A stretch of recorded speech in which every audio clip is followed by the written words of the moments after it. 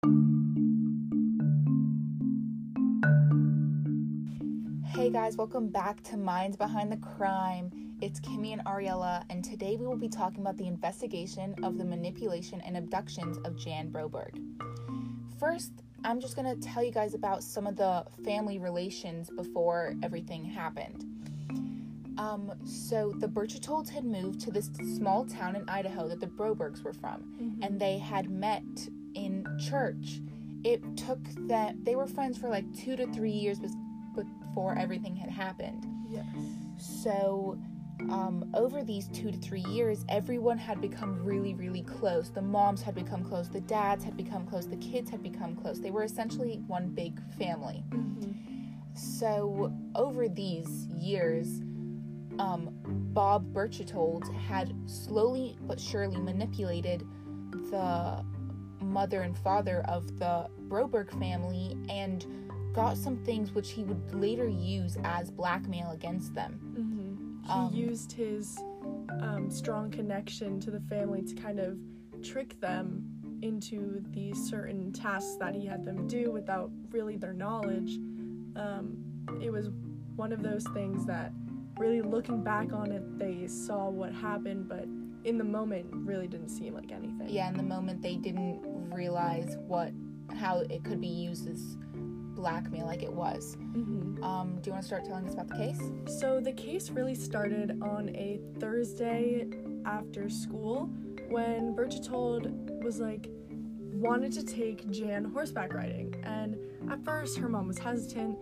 She had a piano lesson, it was a school night, she had a bunch of other things going on, but with both Berchtold and Jan really pressing for it, she was like, okay, just have her home at a certain time, and so she's ready for school. So when they got into the car, Bob gave her her allergy pills because they're going to be around horses and whatever. Later when they tested those pills out, it ended up being a sleeping pill, so which really helped him carry out this case. Yeah, that was how the case really began.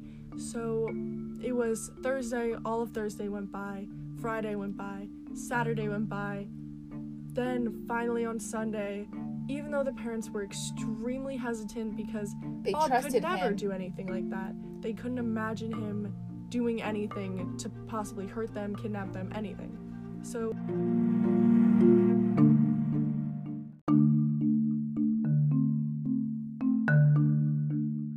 they called the FBI division in Utah, and since it's been a few days since their disappearance, the FBI then opened a missing persons case for both Bob Berchtold and Jan Broberg. So as they kept investigating, they had followed to where they had seen on the traffic cameras and saw they had gone off-road. So they had followed where they had gone and they found Berchtold's car. It looked like it had been punched, the glass had been punched. There was blood from the punch basically all over the door, the glass. He really did rough himself up just for this staged presence. Yeah, and they had asked Berchtold's wife, they were like, is there any other place that they could have gone, vehicle they could have used, anything like that? And she said, yeah, we in fact have a motorhome in storage right now. So they had gone to the storage unit and saw that the motorhome was missing.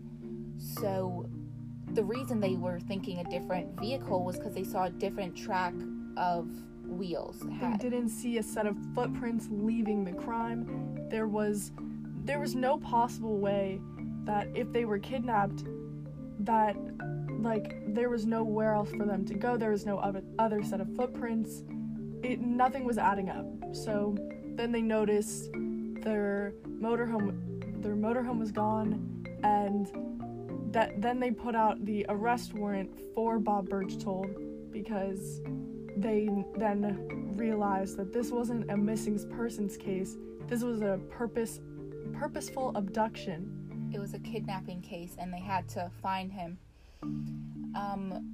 When later on, Jan had said that when she was in the motorhome, she had woken up, she had restraints on her, and she was laying in the bed. She was hearing these distorted voices talking to her. When she turned her head, it was this little voice box. And according to her, there were these two aliens talking to her and telling her what she needed to do. She had to go to the front later and see the person she had to procreate with to save humankind and this other planet, this alien planet. It made her believe that she was part alien and basically just brainwashing her. And so she was kind of forced to do this because she didn't know any different. The aliens were also saying, if you don't complete this act, your sister will go blind, we'll kill your other sister. Like, they really just basically gave her no other option in order to protect her family.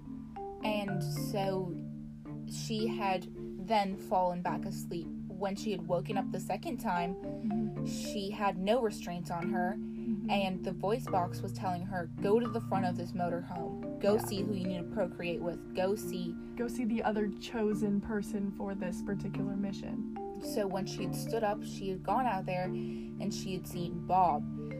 Since she had known Bob so well from their families, she had confided in him. She would be like, oh my gosh, like, I can't believe. Excited.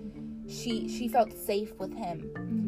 And so she was telling him everything that the aliens had told her. She was telling him, oh, they said that we have to do this, we have to do that, all these messed up things that that he was kind of brainwashing her into doing. And she saw that he was injured. He had his fists were all scratched, his face was scratched, he was bleeding, and he said that it was because the aliens were fighting him and whatever, because they were trying to get to her. And he basically was kind of painting himself as a hero, so in her eyes he was the victim too. Yeah, it wasn't like she was in trouble, she needed help. It was he was the one who was helping her. He was the hero. He saved her, basically. So, after a certain amount of time, I think it was like 30 days. Yeah, she was missing for a long time. She was missing for about a month. Bob Berchtold had phoned his brother and said, listen, I'm in Mexico, I have married Jan in Mexico, but for our marriage to be legal in the US, I need her parents' consent.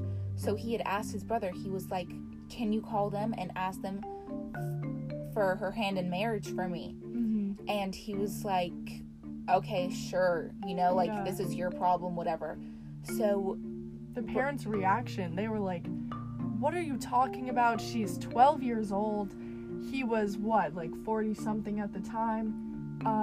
Obviously, it was illegal for a 12-year-old to marry at that age, and it really seemed like a really bizarre request, especially from such a close family friend, and like how you could never fathom having some grown man marry your 12-year-old daughter. Exactly, yeah.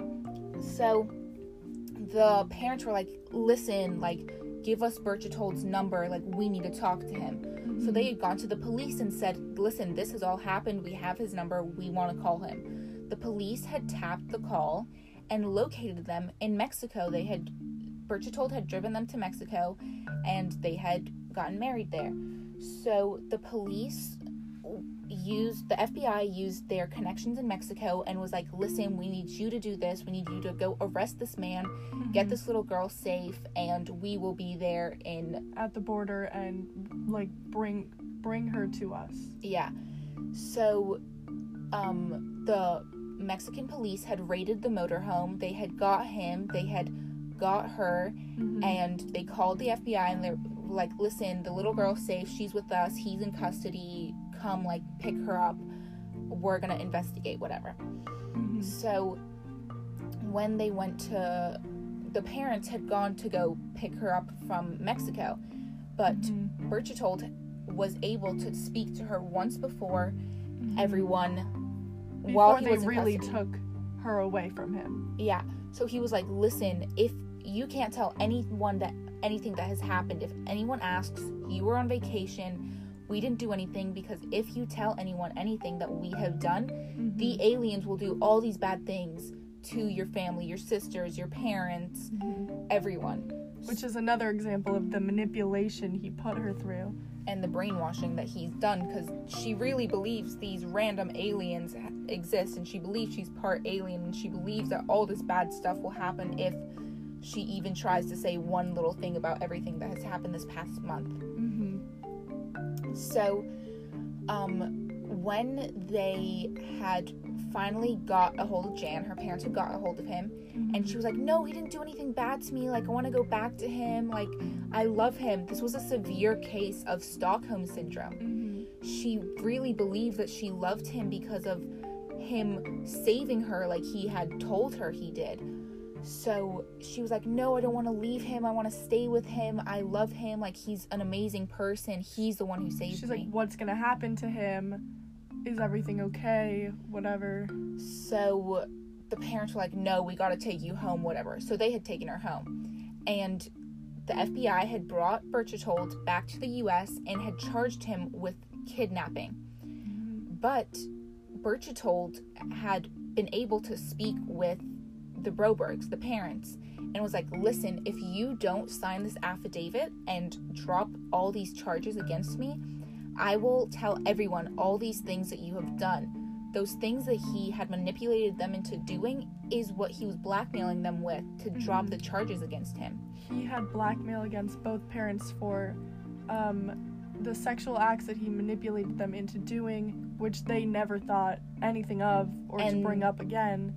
And they were those specific acts nowadays probably seem like nothing, but in those days, like, homosexual acts were very not normal of that time period, and it really could have messed with Bob Broberg's whole life. Broberg, sorry.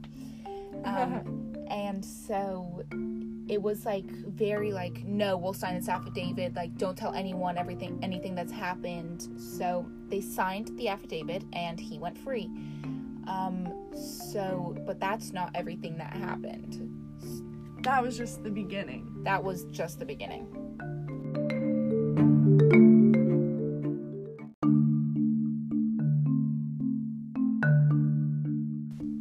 So guys, come back next week to learn about the second abduction of this case and where everyone is now. Hope you guys enjoyed. Peace out. Bye.